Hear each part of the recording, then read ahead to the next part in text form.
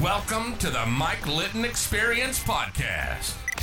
Mike has over 31 years experience in real estate, finance, and investing. He's passionate about being a father, a teacher, a realtor, an investor, and a leader. Everyone has a story, and our passion is to help them tell it. And now, introducing the host of the Mike Litton Experience, Mike Litton. So what is Mike Time? Mike Time is a set of short stories that have happened throughout my lifetime, experiences of mine throughout my lifetime, that have taught me lessons that I hope will be of value to you. So what can you expect from the Mike Litton Experience? You can expect stories that will inspire, motivate, deliver advice that sharpens your focus, as well as providing expert information regarding real estate, finance, and market conditions. Sam. How's it going? Appreciate you being here, bud. Appreciate you having me. Thanks for being on the Mike Litton Experience. This I'm is very cool. excited to be here. So like we talked about before, everyone has a story, and our passion is to help them tell it. So with your permission, what I'd like to do is start with where you were born. Yeah, I was born in Riverside, San Bernardino area. Okay. Is that where you grew up? I lived there until I was 13. Okay. My dad was working for a company that transferred him to TJ to manage a facility out there. So he was driving back and forth every day. That's a drive. Yeah, and ended up getting into a pretty gnarly accident. So after he got out and everything was okay, you know, my mom, his wife, was like, we should really move to San Diego. Yeah. So moved here right when I started high school. Okay. Yeah. Okay. So where'd you go to high school? Well, where did you move in San Diego?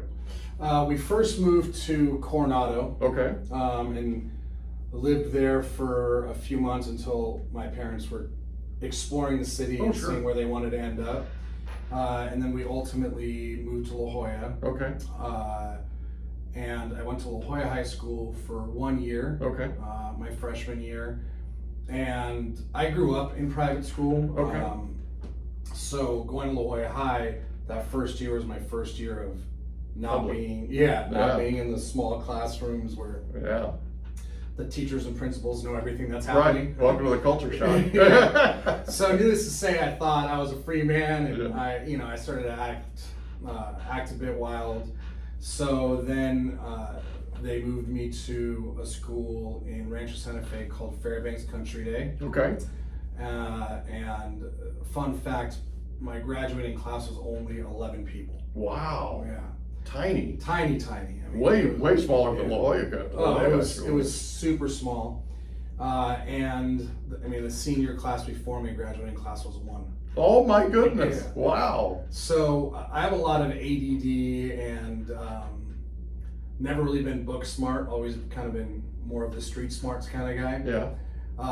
So that environment, it wasn't that like my parents had the means to always keep me in private. Right. They just figured it out because the way my brain worked, like I needed the one-on-one and the, work at your own pace type education. Yeah.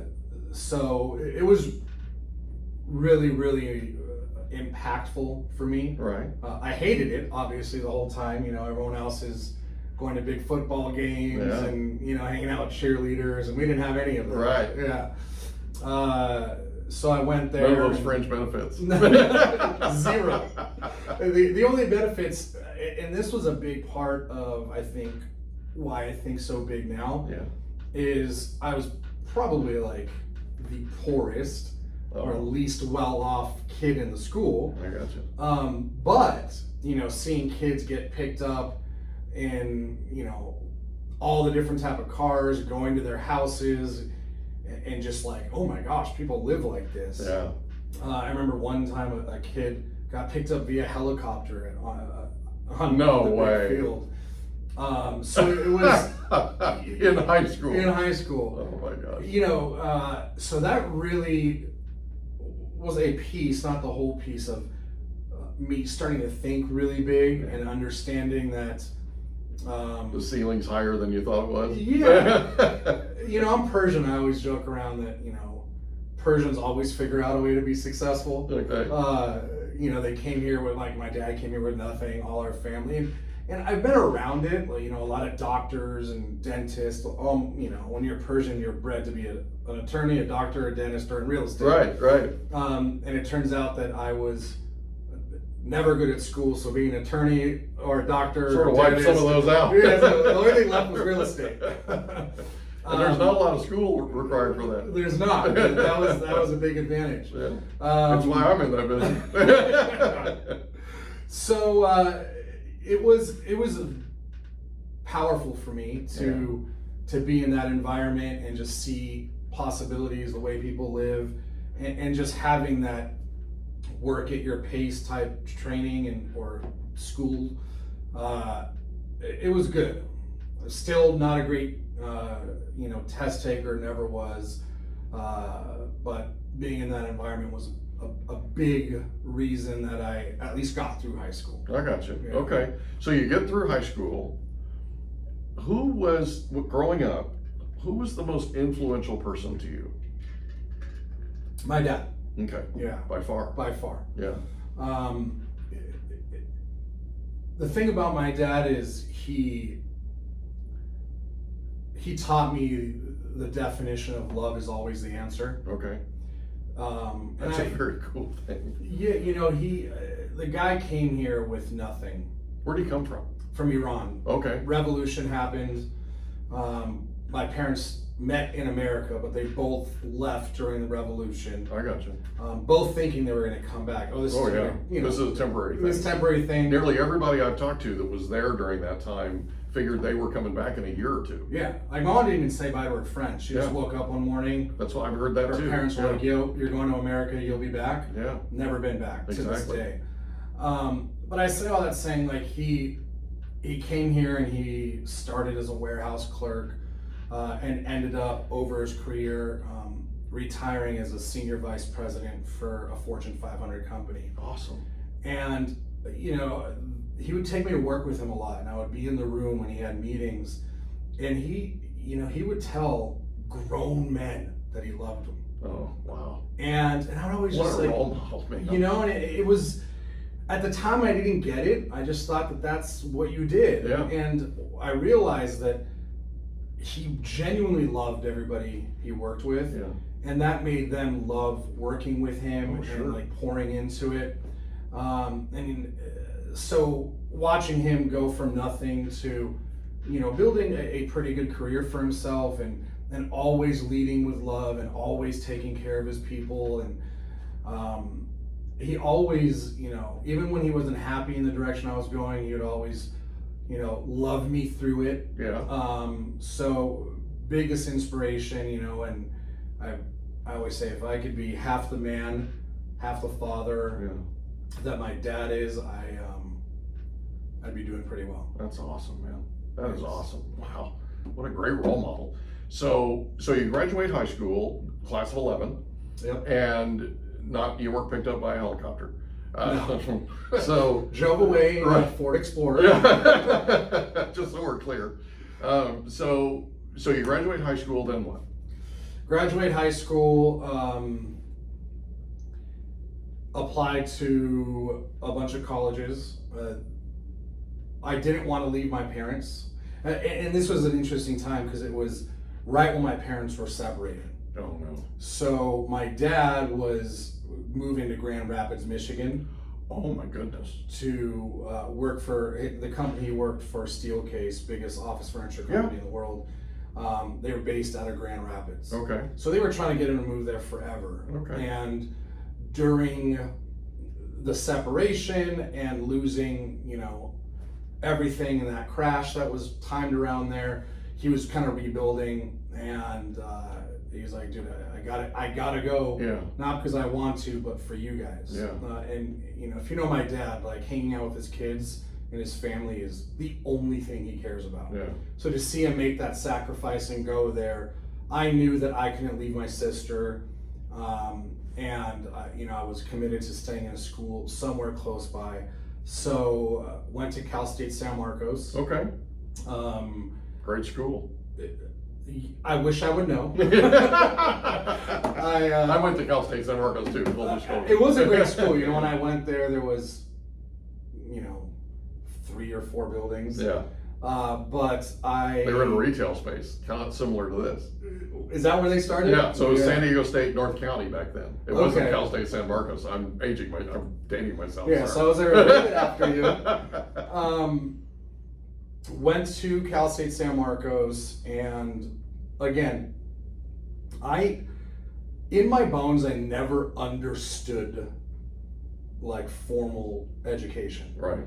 I remember growing up, one of the stories that I think is probably quite fitting to get to this next chapter is I was in maybe 7th or 8th grade, and they brought in the what are those little pigs called? Fetal pigs? Yeah. Uh-huh. And they wanted us to dissect it. Yeah. And I just refused to do it. Yeah. I'm not doing it. Yeah. So they sent me to the principal's It office. was disgusting. It was really bad. Refused to do I it. did it, but I didn't refuse to do it, but I wanted to. One, it was disgusting, Yeah. and I just didn't. I refused to do it. Yeah. And they send me to the principal's office, and they make my dad come pick me up. And my dad never picks me up from school. It's always mom. And I'm sitting in the principal's office as she's, scolding me and my dad. Yeah. And I look at my dad, I said, Dad, do you honestly think that because I didn't dissect that pig, I won't be successful when I get older? Right.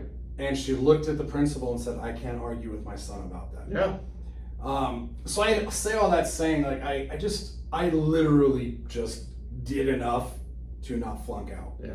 So when I got into college, joined a fraternity because it was my first time having a real social opportunity coming out of such a small private In your school. entire life, you were only in La Jolla High for that one Fairbanks year. Country Day. Or, La Jolla High and then Fairbanks Country Day. Right, yeah. but La Jolla was more of an opportunity to socialize because there were more people. Yeah. But all the rest of these places, they were super small and private education and the whole thing. So this had to have felt like you were busting out and had all kinds of opportunities. Totally. Totally.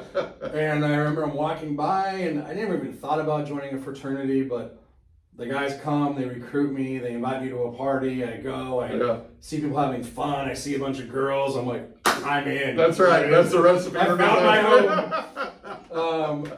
These guys are recruiters, man. And that's actually probably where I learned a lot of my recruiting. But I went there, and I never went to class. Yeah. And I literally was I wasn't even drinking at the time, so it wasn't like I was out partying.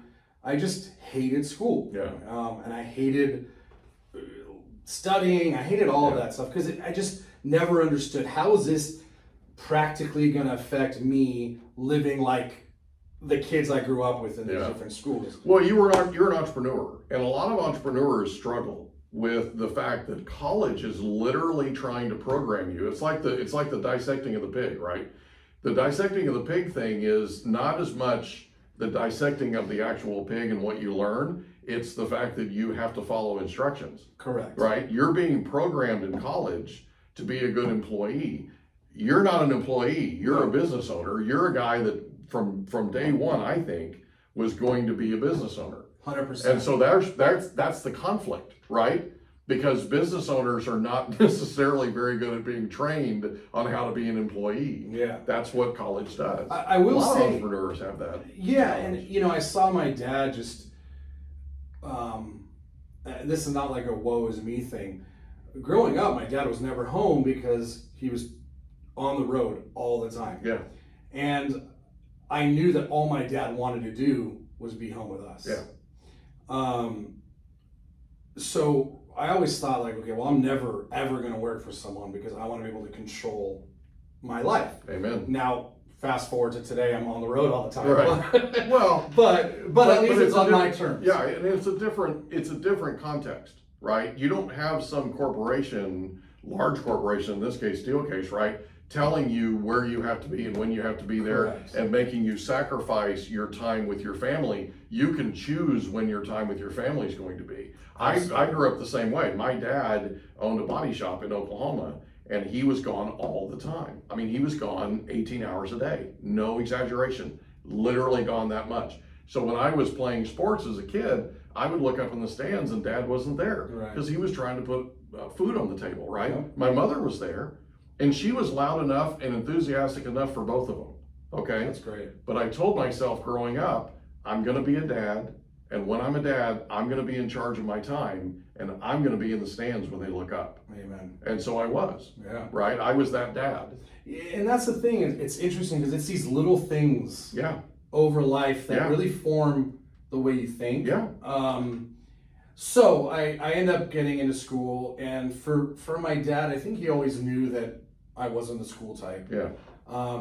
But I would be the first person in our family, meaning all my cousins and everyone that came to America, all their kids are in law school and dental school, brain, they're becoming brain surgeons, and I knew that on the social and family side of things, he really wanted his son to graduate college. Yeah.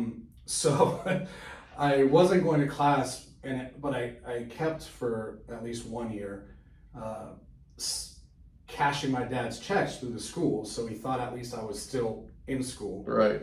And hung out pretending to go to college for the first year, and then eventually dropped out because different opportunities came up, and it was an easy way for me to justify to my dad, I'm not going to finish college, but I'm going to go do these things instead. Right.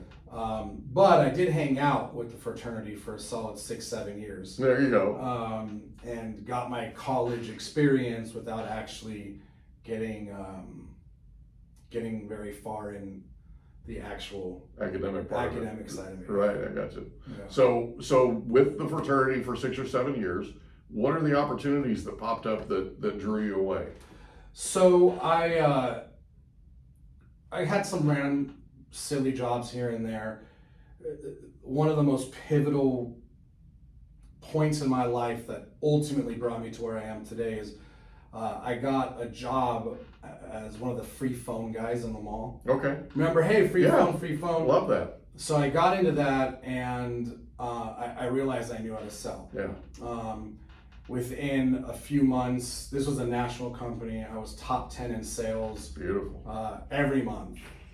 And was doing that, eventually started managing a couple of locations at I don't know, 20 years old. Yeah. And this guy that owned a mortgage company came and was secret shopping to recruit people. Okay. So I got secret shopped by a man that was running a mortgage company here in Vista, and went in for the interview, and he kind of walked me through everything. And I remember in that moment saying, if I take this job, I'm gonna make money, and I'm for sure never gonna finish college. Yeah. So I went and talked to my dad, and I did it, and then went from the cell phone world to selling mortgages. Mm-hmm. Funny story, at the time we were selling second mortgages at 125% loan to value. Oh my goodness. Yeah. That was a run up. Yeah. Oh my goodness. My dad's like, son, you're hurting people. These is bad loans. Right. And I would say, Dad, you don't understand real estate. Real estate always goes up. Right. So they'll call me in a few years and I'll give them another 125%. Right. And there were years that values were going up 10, 15, 20% a year. Yeah, it was wild. Crazy. So that mortgage opportunity was really the beginning of Sam finally finding his way into real estate. Gotcha.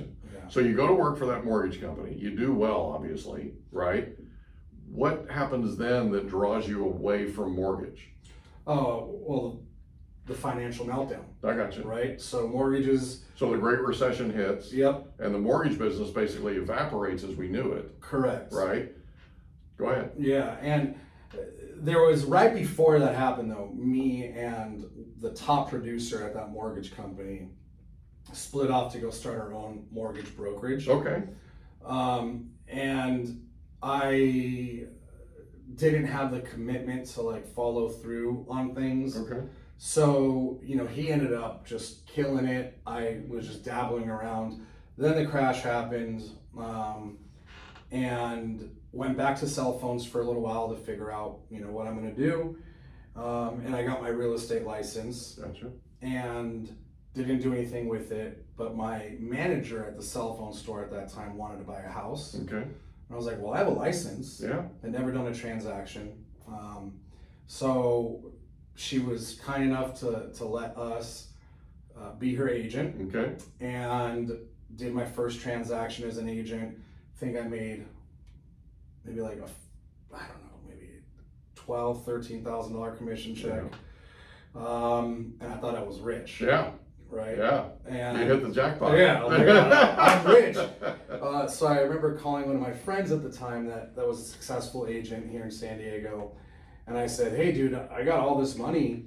Let's get into advertising and like let's get billboards and bus benches and really do it to it. Do it to it." Yeah. And he laughed at me. He said, "Save your money." Yeah. And go to this event called Mike Ferry Superstar Retreat. Oh, I love it. Yeah. I love it. I love Mike. I love Mike.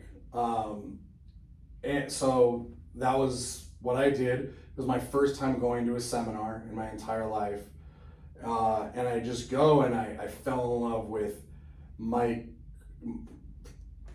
all around, not just the stuff he was teaching, but the fact that he was very direct, very hard, very like, there's no foo-foo, like get your energy going. It was like, you're gonna come in, you're gonna do the work, and if you do the work, eventually you'll win. Yeah. And my simple brain could understand that. Yeah, there's nothing warm and fuzzy about Mike. Yeah.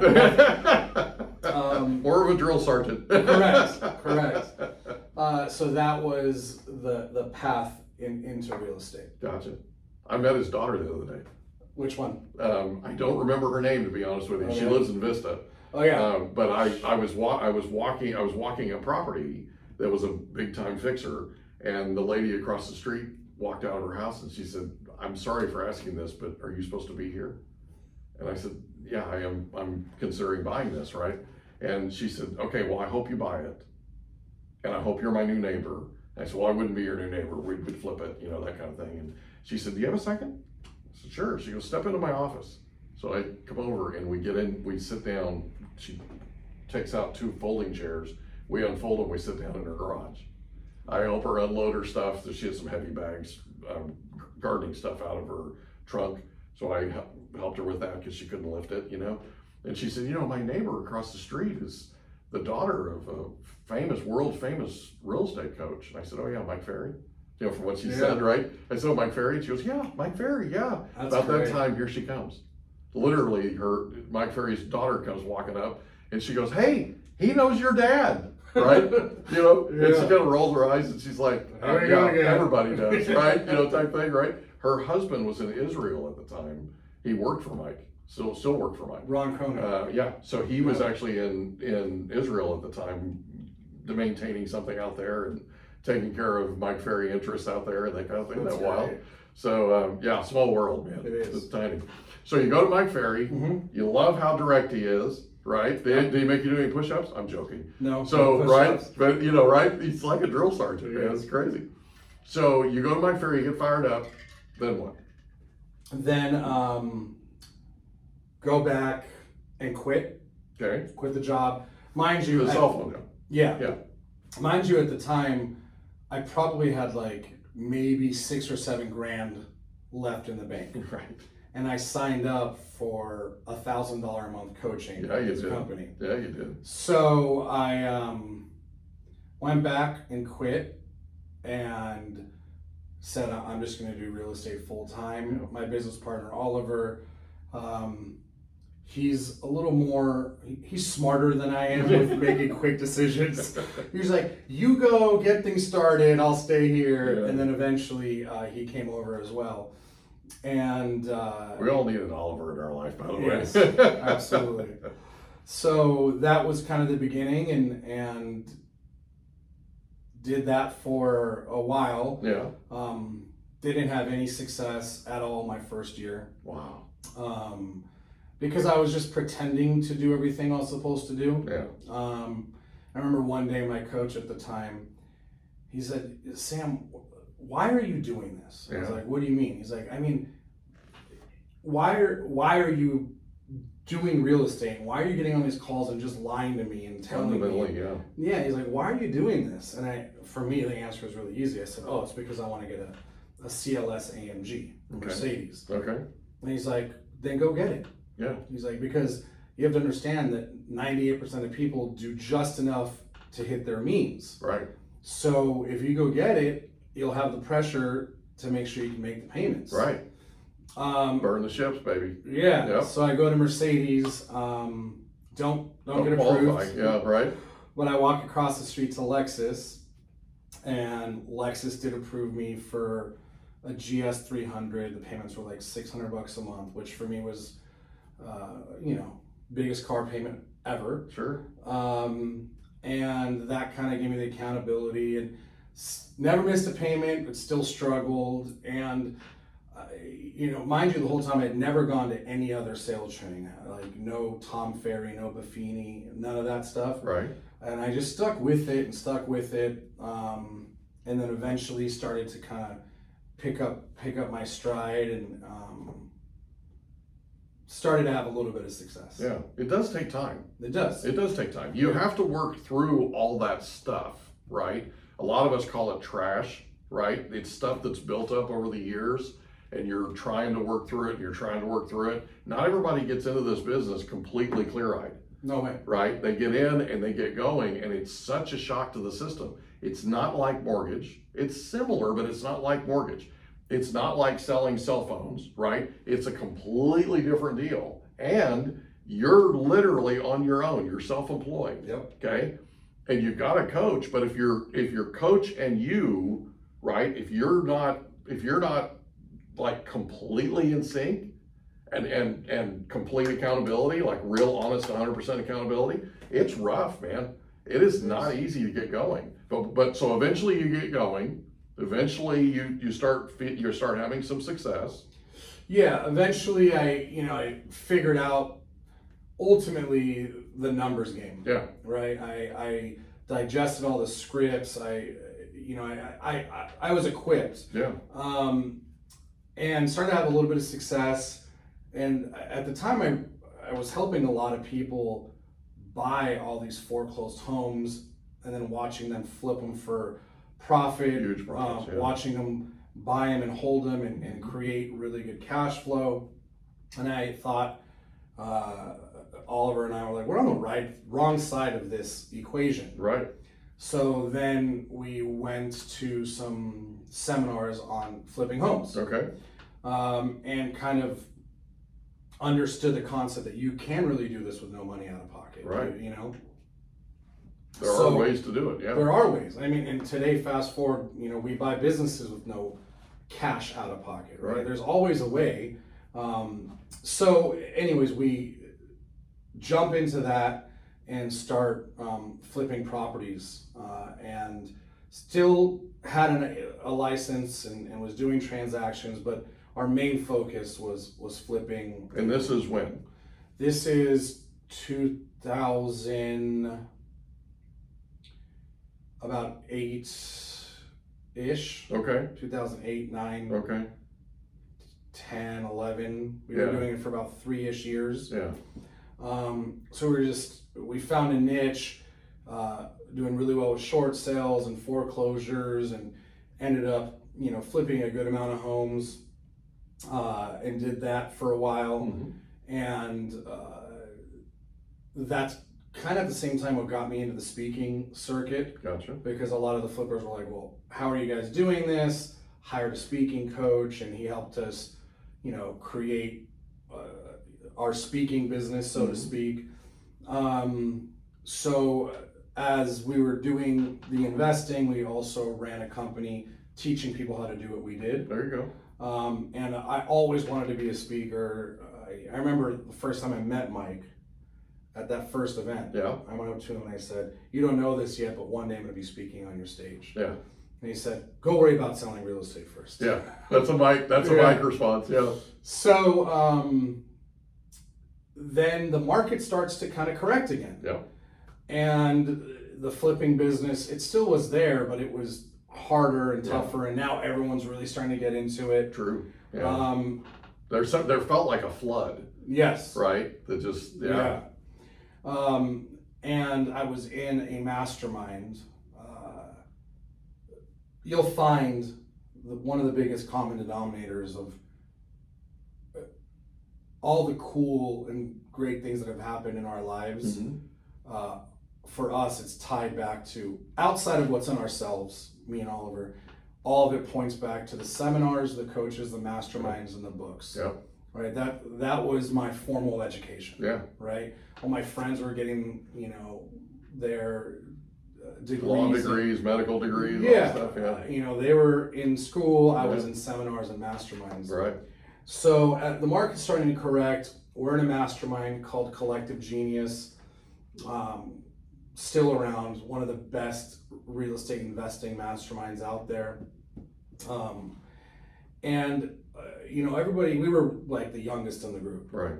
And everyone starts talking about how they're going to start getting into multifamily and buy and hold and residual income and all these things. And we're like, dude, that sounds great, but we really don't have the means to really go into that. So I remember sitting in that mastermind, I was like, man, what can I do that's in real estate that can help me create, reoccurring revenue, kind of be different, be a little bit ahead of the curve. And I built a big database of relationships with realtors, because that's how I was getting properties to buy. I said, man, I bet you we could start 100% commission brokerage. I bet you that we could probably get a few hundred agents and come in with all the things that we learn in all these seminars and these masterminds. And maybe 2 weeks later, Oliver and I go to our third partner who still wanted to keep doing what we were doing. And we said, love you, mean it, but we're out. Right. And then we started Big Block Realty. Wow. That's cool. And what year was that? That was we actually opened up shop towards the end of 2012. Right. So I thought it was 2012. Yeah. Okay. Yeah. Okay. So you start Big Block Realty, 100% shop. Yep. Right. Then what happens? Then I found myself in the same position I was when I was an agent. Yeah. Now it's fun. I got to prospect again. But what is this? I'll tell you that it was the right time. Yeah, it was. And it was the right offer, kinda. But back then, brokerages were not prospecting to recruit. Yeah. At least to the degree they are today. Correct. If you're an agent with a license, you're getting 2 or 3 recruiting calls a day. Yeah. Back then, there wasn't a lot of that happening. That's correct. I agree with that. So, kind of built out our business model and our offering and all that, and me and Oliver just started recruiting ourselves. Yeah. And started dialing,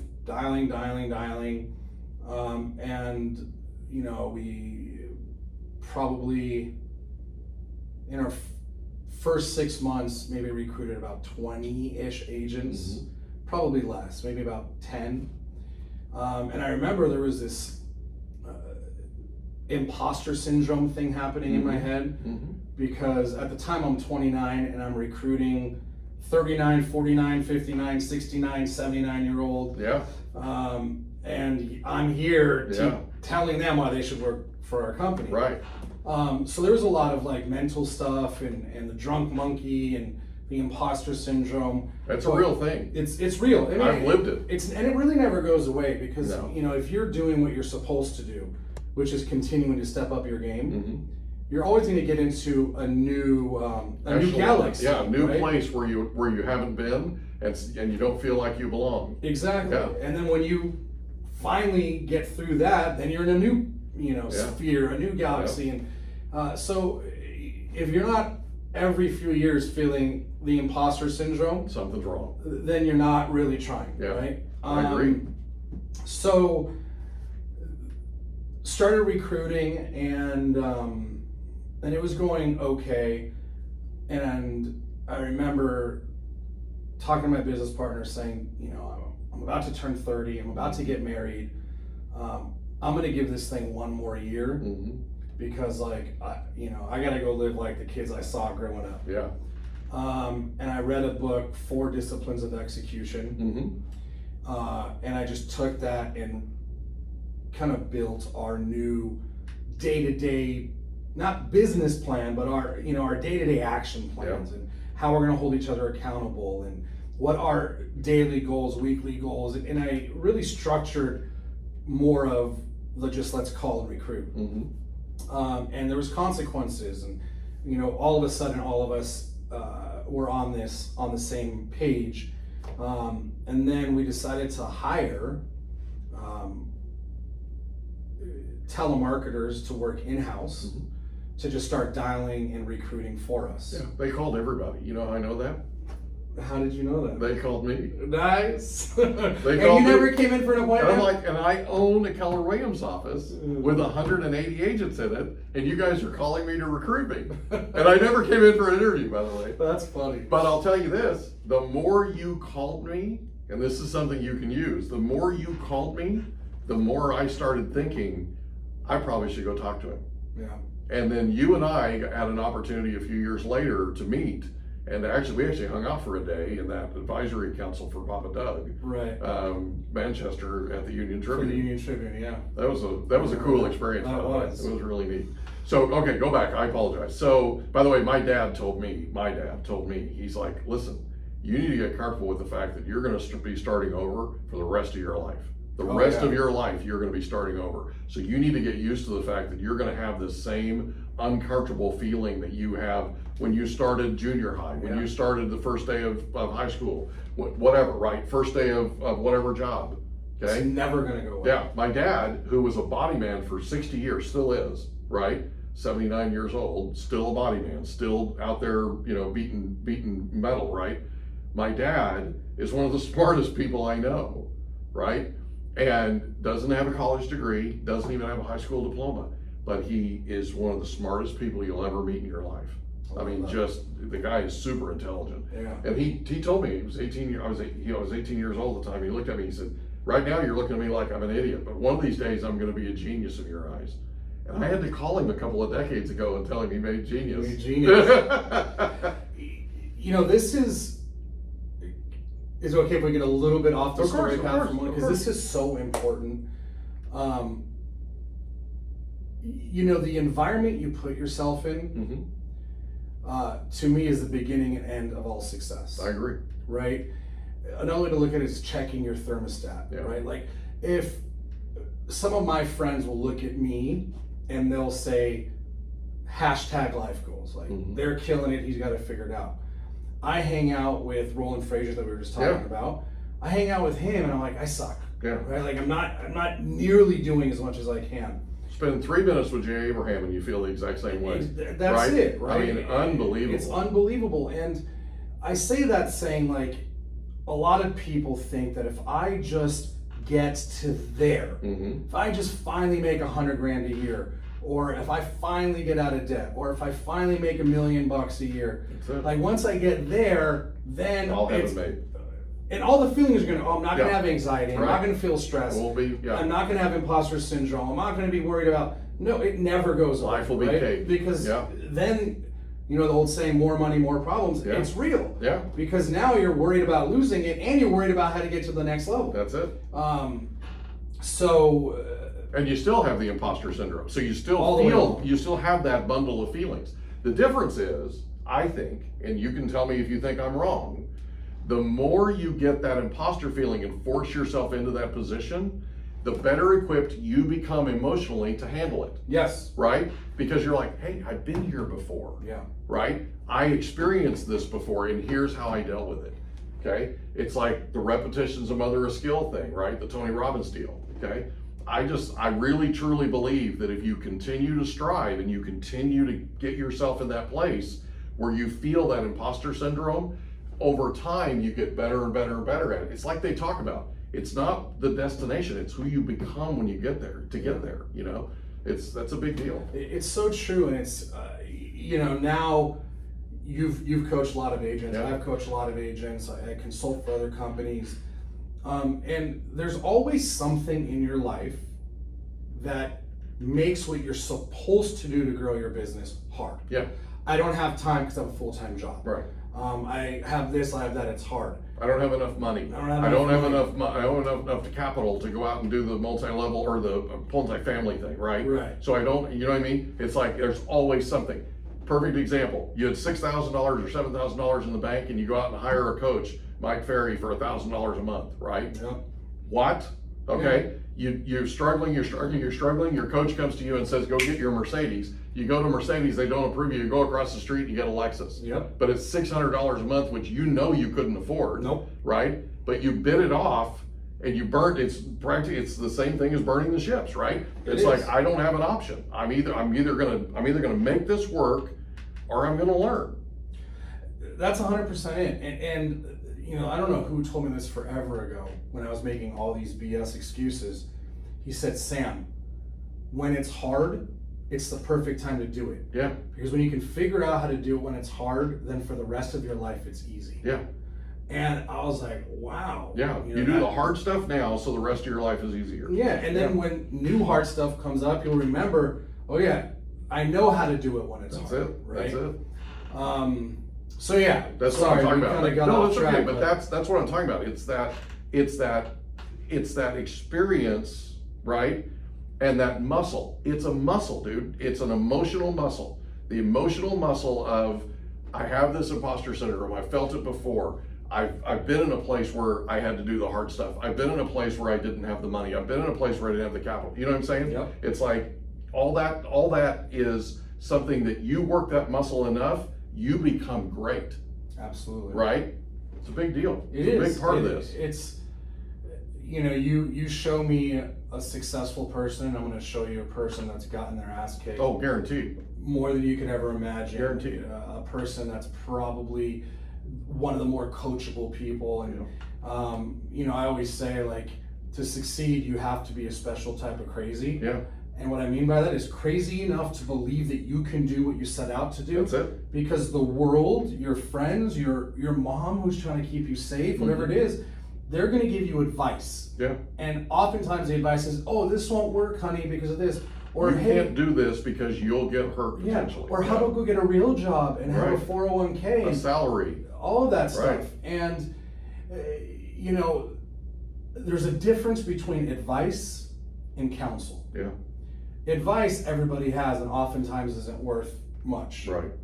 Counsel is talking to someone that has achieved where you want to be and learning from them and quieting the noise of the news to mom to sometimes even your spouse, right? Yeah. Like there's a lot of advice out there, but if you put yourself in the right rooms, align yourself with the right people, you start to think differently. And well, you get counsel from mentors. Correct. Okay? And those are the people you want to be listening to. Those are the environments you want to put yourself in. 100%. And that's, I mean, I still to this day, I spend at least 3 months out of the year in masterminds, you know, with the council, because it's how your brain starts to extend and you learn and etc. So, it's who you associate with. Absolutely. It's that simple. And who you listen to, right? And who you let in. And by the way, what you let in, let's be honest, what you let in is your fault. Yep. You're responsible for it. Yep. Right? So the people that spend all this time every day letting all this programming in, right? Because we have so much coming at us all the time. The people who let all that in, it's their fault. It is. Literally. Yeah. Hate to sound offensive. Hate to sound like Mike Ferry. But everything is your fault. It really is. Like, yes, sometimes you have control over dealt a bad hand. Yeah. But other people get dealt bad hands too. Like exactly. You are where you are today because of the decisions you made yesterday. You're going to be judged by how you pick yourself up after you get knocked down. Absolutely. It's that simple. Yeah. It's that simple. Yeah. Okay, so let's go back to the story. So 2012, you open Big Block Realty. You're going to get married, right? You're 30. You're going to get married. You tell all. I'm going to give this another year. Yep. Okay. You're at 20 agents, right? You just about. And mind you, at the time, I had to build websites and do like marketing for hire for other companies to pay my bills. Okay. So I mean, it wasn't. So Big like, Block's not supporting you to the place Big Block's where you. costing money. I got you. So you're feeding it. It's an alligator. Okay. And we never got funding. We just bootstrapped and had the pig-headed determination and just kept going. Right. So then we bring on 3 or 4 recruiters. Okay. That had never had real estate experience, which was important for me. Yeah. I wanted to bring them in and teach them, you know, how we want it done and not have to reprogram. Yeah. Correct. And it took, you know, a few months to kind of get that moving. Mm-hmm. And then all of a sudden, and this was before there was Calendly and all that stuff. Mm-hmm. I had one of those big calendars that Title gives you, your desk calendars. Mm-hmm. They would make an appointment, they would go to that calendar, they would write it in. And it got to the point where probably by the end of year 1, literally from 9 to 5 every day, I was just sitting in a conference room like this, appointment after appointment after appointment. Yeah. And back then we had a 50% show up rate. Mm-hmm. So they would make an appointment and we would do all the follow-up, the reminders. We would send them directions from where they're at, and we still only had a 50% show up rate, and we had about a 40% or so close rate. Yeah. So of the 50%, the 40% you closed. Yeah. Okay. So 50 wouldn't show up. 20% of the total. 20% of the total, okay. Which, you know, my coach at the time was like, "This is really good." Yeah, that's not bad. And I remember like the most of the people I was recruiting were older than me. And one of them said, he said, there was 2 different people. One of them said, all the stuff you're talking about, I don't hear about at my brokerage. Mm-hmm. And that scares the you-know-what out of me. Mm-hmm. So for that reason alone, it's why I'm joining. Yeah. I don't know if you guys are going to make it. This seems too good to be true. Mm-hmm. But like young kids like you scare the crap out of me. Mm-hmm. So I'm going to align. Yeah. And then the other person said, I don't know if this is going to work. I don't know, yada, yada. But your passion in this presentation is carrying it. I'm going to believe. Yeah. So we're moving. You know, we end year 1 at about 53 agents. Yeah. And then we finally had our first big name, a big team. Came from a notable company that you used to work for. Yeah. Know them. Yeah. Yeah. So we recruit this team, and then all of a sudden we had the credibility. Yeah. We're like, look, if she joined and her team joined, so then we were like, okay, this is our first big name. Mm-hmm. Then we pulled the roster of that entire brokerage. Yeah. And we just started calling to say, hey, you probably heard so-and-so moved over. Mm-hmm. A lot of agents have been calling and asking why. Mm-hmm. So that gave us like kind of a new approach. Yeah. A little more leverage. Yeah. And there's a lot of things over the years that we added on to add leverage. But that was, I don't want to say when things got easy, but when we finally felt like we were in motion. Sort of more of a flow. Yeah. So, by the way, you got my attention. You don't know this, but you got my attention when you recruited that team because your people called me like I was an agent. Yeah. Okay. And I had 100 plus, more than 150 agents in my office at the time. And they called me up and they said, hey, just so you know, so-and-so just came over. This team just came over from Keller Williams. We know you're with Keller Williams. We just wanted to call and touch base with you. And literally when that happened, I thought, you know something? This is like the 15th time they called me. And every single time that they called, I said, look, I'm not going to meet with you. I own my own Keller Williams office. I'm not, right? To your people's credit, they didn't listen to a thing I said. They didn't listen to a thing I said, Sam. They just kept calling, okay? And the thing is, you're getting people's attention. Like, you're talking about passion and you're talking about all these things that you bring to the recruiting appointment. Just you, period, being in somebody's presence, there's something you bring that I'm not sure you're aware of, and it's dedication. You have a dedication to what you're doing and to how you're doing it that is palpable. People feel it. I feel it. Okay, I felt it that day that we spent in Papa Doug's office, right? And the more I got phone calls, the more I paid attention. The more I paid attention to what it was that you were doing.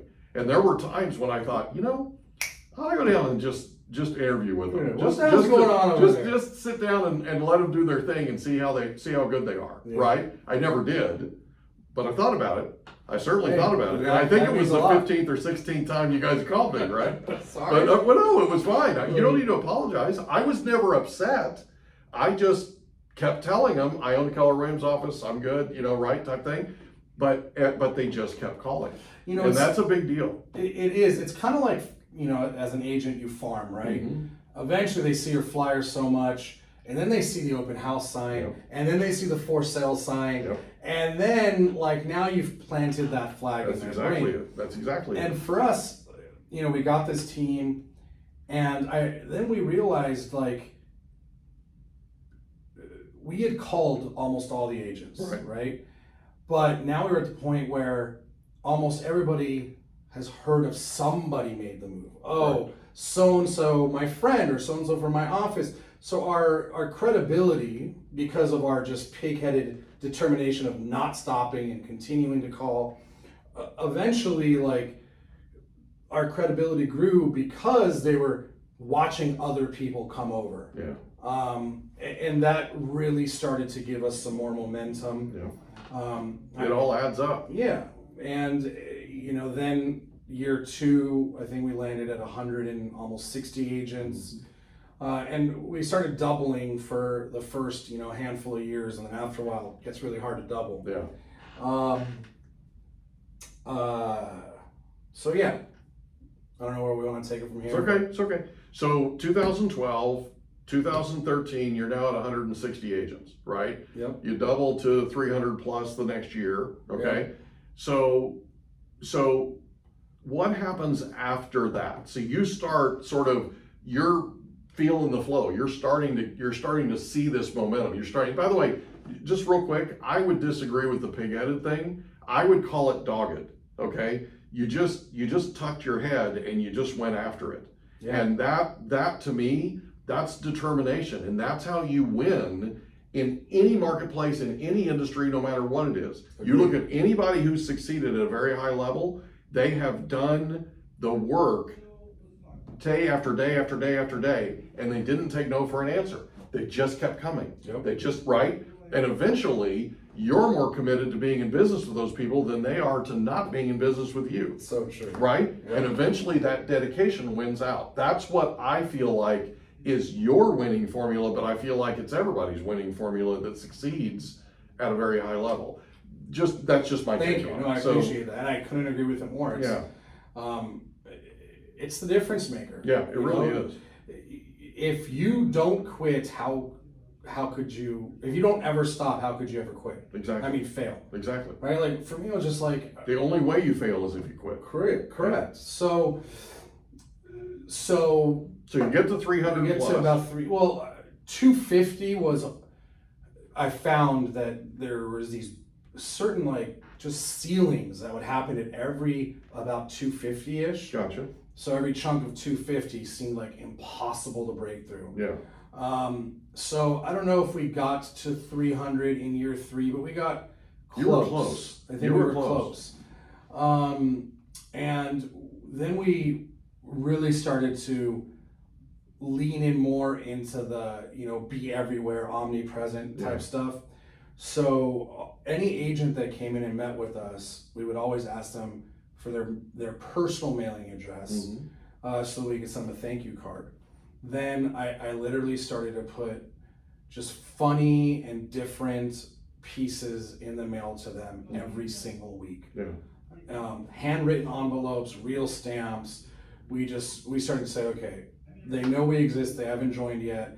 And this is the time at year 3 where people that we met with year 1, 2 years later, they're like, dude, I met with you guys a year ago, now I'm ready. Yeah. And that was an aha for us. We're like, okay, there's people that are on the sidelines that are just watching, or there are people on the sidelines that at the time were genuinely happy where they were at, but something changed. Yeah. So we're like, okay, we need to not forget about the fact that we're not selling, the new iPhone 15, and if you have a new 14, you're just going to go buy the 15 because it doesn't matter. Right. This is how they feed their family. This is where they work. They have to transfer the license. So when we started to really understand that this is a longer game, then we started to play the long game, and that was a real shift for you. Yes, that was a real shift in how your company did. Period.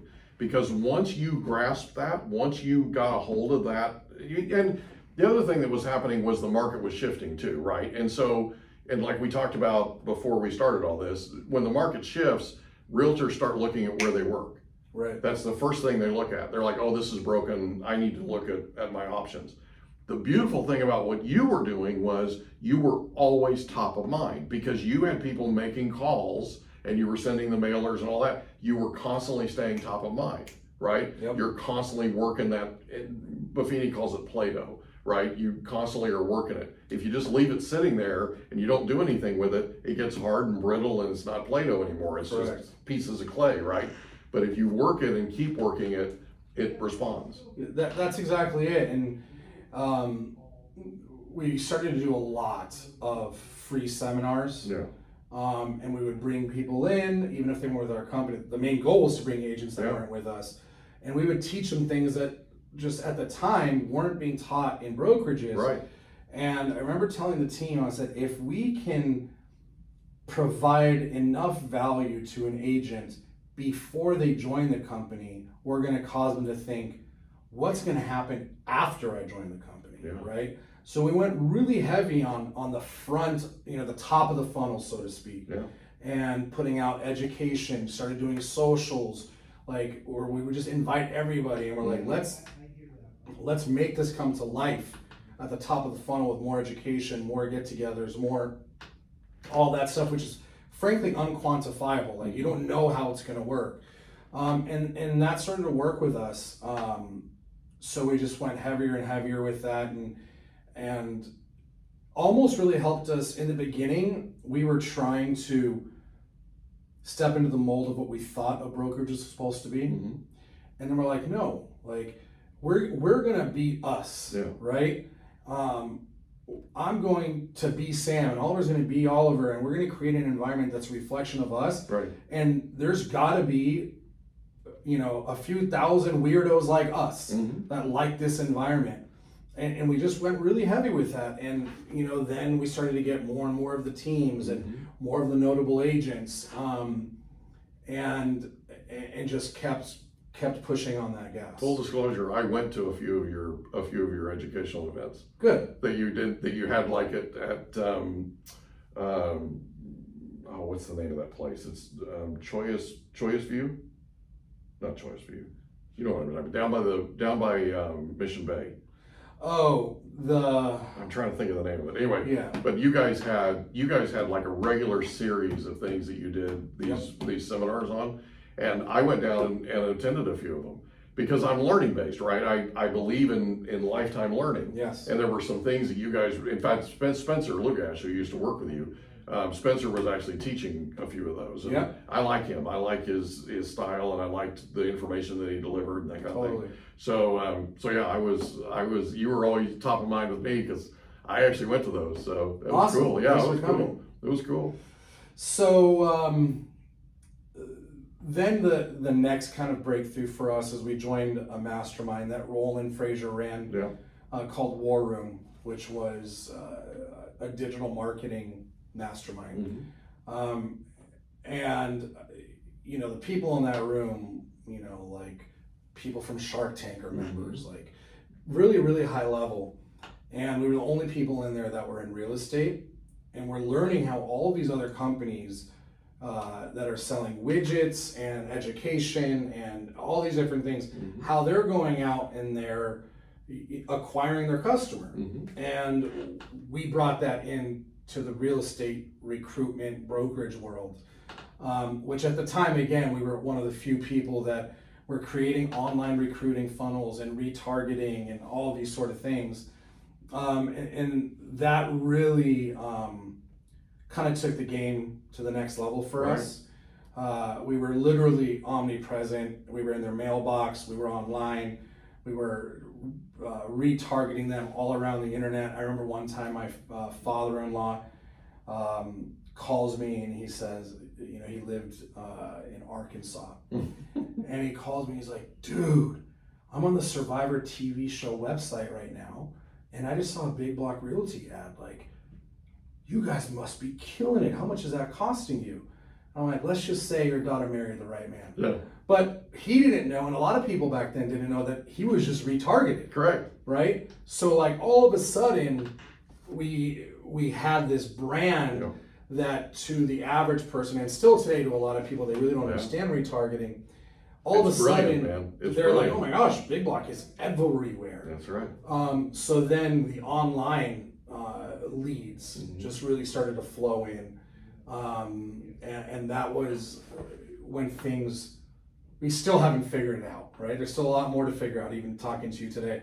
But that's when I remember thinking, I think we figured this thing out. Like, we got all these different channels. At least the next step, right? Yeah. Well, it's just like everything else. You take the next step and you learn. Correct. Right? You go into it thinking it's going to be like this, and it's not. But you figure out a way to deal with it. You pivot and you keep going, right? 100%. Like the imposter syndrome thing, right? You're back to that, right? It's just, you just figure it out and you move on. So now that gets us to what year? So you're retargeting, you're doing the things you're doing. That's just recent, right? That's just the last few years. That was probably,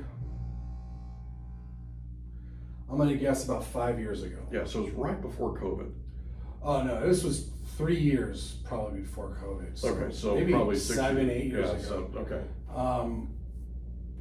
In my timing is off, but I remember one of our mentors, Corey Boatwright, who's a big real estate investor. He was flying through to San Diego, and he asked us for dinner, and we're at dinner. He said, yeah, me and John Cochran, another one of our buddies, are going to Hawaii for a month. You guys should come. And we look at each other like, one, I don't think we can afford it. But two, like, we can't leave our business for a month. Like, we can't do that. And, you know, he did a lot of coaching. The reason I bring this up is we ended up leaving a few days later to spend 2 weeks with them and just mastermind and hang out in Maui. And in those 2 weeks, that's when we just built all of our online funnels. Okay. And that started a new routine with me and my partners, where usually we try to go once a quarter, but at least a few times a year, we go get an Airbnb on the water somewhere, and we lock ourselves in the house for like a week and just work on the business as opposed to in the business. So that's was smart, man, because this business is so high maintenance. Yeah, it's unbelievable. You're in the office and you're coaching, you're training, and staff, and So, you know, I want to say that was probably 6 years ago, maybe 7 years ago, maybe longer. It all blends together. But that's for some reason 2018 just is in my mind. But maybe I'm 2018. Maybe I'm off. Maybe it was 17 or maybe. But it was right in that general area. Yeah, I want to say it was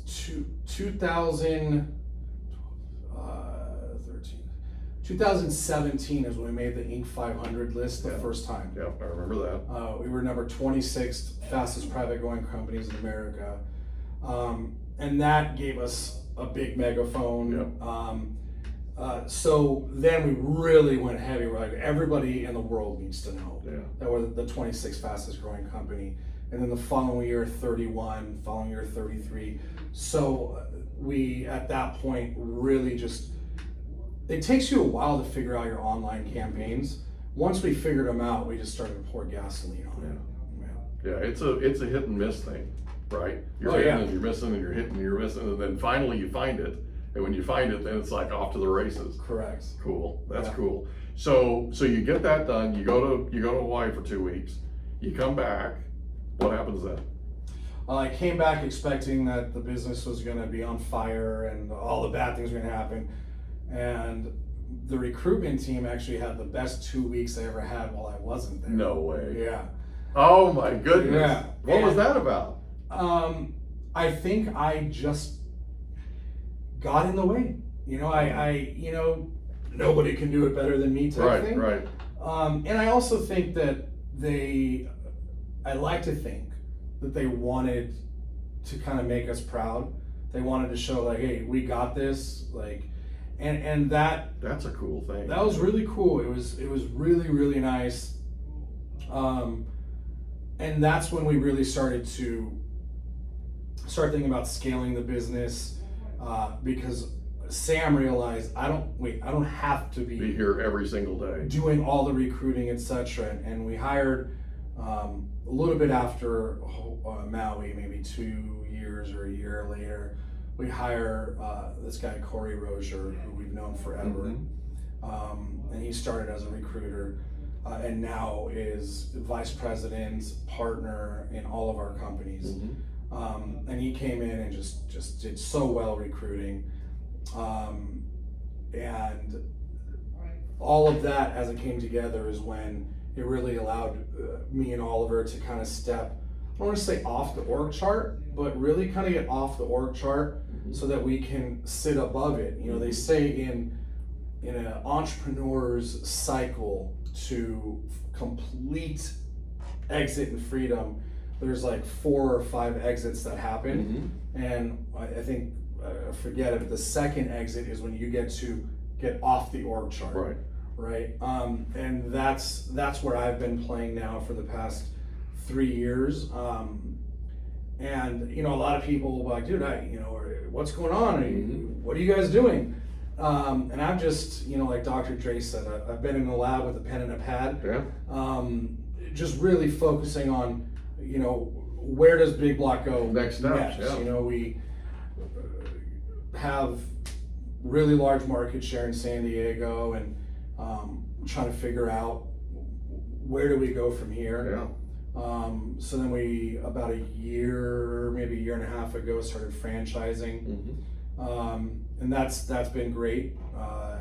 Have now offices, pretty much sold everything from north of San Diego, almost all the way up to Bakersfield, and one in Madison, Wisconsin.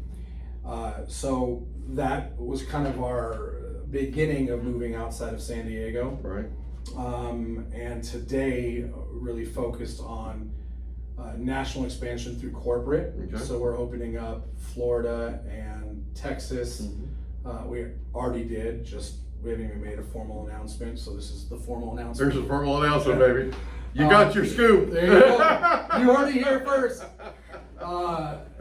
And we're, you know, doing that, and also going out and acquiring brokerages and you know, real estate companies, which is kind of where our main focus is today, is national expansion through recruitment and corporate efforts, as well as recruiting a lot of acquiring a lot of brokerages. Yeah, that's cool. So that's the next step for you. Yeah, that's what gets me really excited, and it, you know, it's that next step. It's that next, you know, the next aura or galaxy rather we're talking about, and I just really enjoy it. It's really fun. I feel like I'm pretty damn good at it. Obviously. So yeah, we're buying brokerages, mortgage, escrow, title, and working on that quietly behind the scenes. We've bought, you know, quite a few brokerages that don't even know that they've been acquired. And we don't plan on making any changes for a while until we get to the next evil plan. Next evolution. Next evolution, yeah. So been really working on that, and before COVID, I was out speaking all the time on the road, and doing a lot more of that, because the more I build a personal brand, the less friction. It's a big lever, right? It really is. It creates this huge lever of being able to open up new territories, acquire, you know, companies, and you know, just kind of makes things easier. That's cool. Takes me away from the family, which sucks. Yeah, that's a rough deal. But when they're older, Well, the difference is it's on your own terms. Correct. Right? So you're not forced to miss them, you're choosing to miss them. Correct. Right? But you're also able to pick when you're here. And that's a big deal. It is. It's everyone talks about trying to find balance. Mm-hmm. I don't really believe balance exists. It doesn't. But I believe sacrifice does. Yeah. Right? So most of October I'm going to be on the road. Yeah. Most of October I'm sacrificing being a really good family man, to be a really good businessman. Yeah. And then most of November my phone's going to be on Do Not Disturb, right? Yeah. And I'm going to be sacrificing being a good businessman to be a good family man. Yeah. And in those moments, like when I'm out in a different country or in a different state and I'm missing the kids and I'm trying to find balance, I'm going to go crazy. Yeah. But instead I remind myself, like, no, right now you're sacrificing this and tomorrow you'll sacrifice that. Yeah.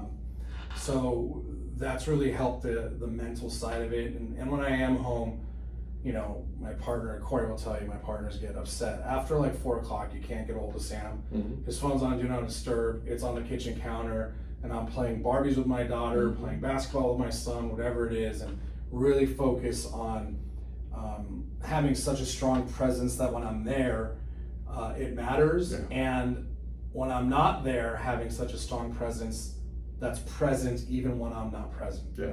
So you mind if I share something with you? Yeah. So my children are now 23 and 24. Michael, our oldest, is going to be 25 in 3 weeks. We're talking to you in September of 2023, by the way. And I talked with both of my kids individually. 3 years ago, I flew up to Nebraska. Michael was a senior in college, and I took him to breakfast at his favorite breakfast place, just he and I. And I asked him, I said, Michael, if there were no barriers, if there were no restrictions, if perfect world, what would you do for a living? He said, Dad, I would invest in real estate with you. Nice. And I thought, you could have knocked me over with a feather. I never dreamed in a million years that he would That's so want to do special. that. Right. And I said, Michael, why? And he said, Dad, you have no idea how magnetic you are when you talk about investing in real estate. It's palpable, man. It's like everybody wants to be a part of that, right? That's great. So I asked him, I said, so today, it's Monday, today my daughter came to work with me officially. Nice. Yeah, so Congratulations. it's crazy, man. That's It's so crazy, special. right? So the thing is, they grew up watching me run that Keller Williams office, right? So they saw the not so pretty side of real estate, right? And I thought that would absolutely exclude them from ever being a part of this. They want to be a part of this. They want to be a part of what we're doing. They want to be a part of the podcast. They want to be a part of the YouTube channels we're building. I'm writing a book starting in January of 2024. I have a ghostwriter that I've secured. We're writing a book on home ownership.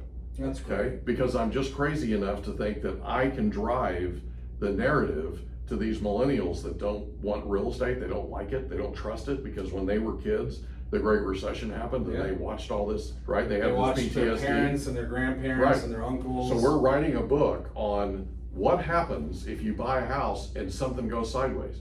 You can recover, and here's how. So literally, it's a textbook handbook for them that their parents can give them, so that real estate, owning a home, becomes part of the American dream again. That's smart. And I'm just crazy enough to believe I can drive that national narrative, right?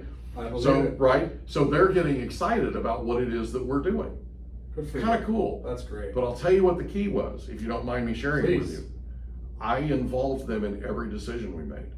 So if I had to go to Mega Agent Camp in Austin, Texas, if I had to be somewhere, I would sit down with them ahead of time and I'd say, look, I want you guys to understand, I would be here if there was any way to make this work, I would be here.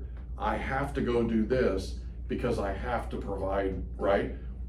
Okay? And I asked them a lot of questions that pulled out of them the fact that they got it. They were on the same page with us, right? That's a big, big deal. If you can involve your children in why it is that you're going to be gone all of October, right? And ask them questions in terms of, and pull out of them why it's important to them, you're good to go. I appreciate that. It's and awesome. I agree. I try to do that a lot, and and they get it, Yeah. you know, but they're 6 and 8. I remember just the other day, my daughter's like, it's an event I'm putting on, right? So I'm gone for a few days, and she's like, but Daddy, why do they make you do that? Right. And I'm like, honey, like, you know how you get to go to Disneyland every 2 weeks with Mommy, and you know how this, that, and the other, you know, I'm talking, it's because Daddy, you know, does this so that we can do all these other things. Right. And she's like, yeah, I get it, but why do they make you do it? Right. And I'm like, honey, you know, so I couldn't agree with you more. Yeah. My son gets it now. The more they understand it, though, the more they're involved and engaged, the more they understand it, they take ownership of it, Sam. It's one of the coolest things ever, right? And all of a sudden, it's not, oh, Daddy, why do they make you do it? It's, Daddy, I'm glad you're doing this.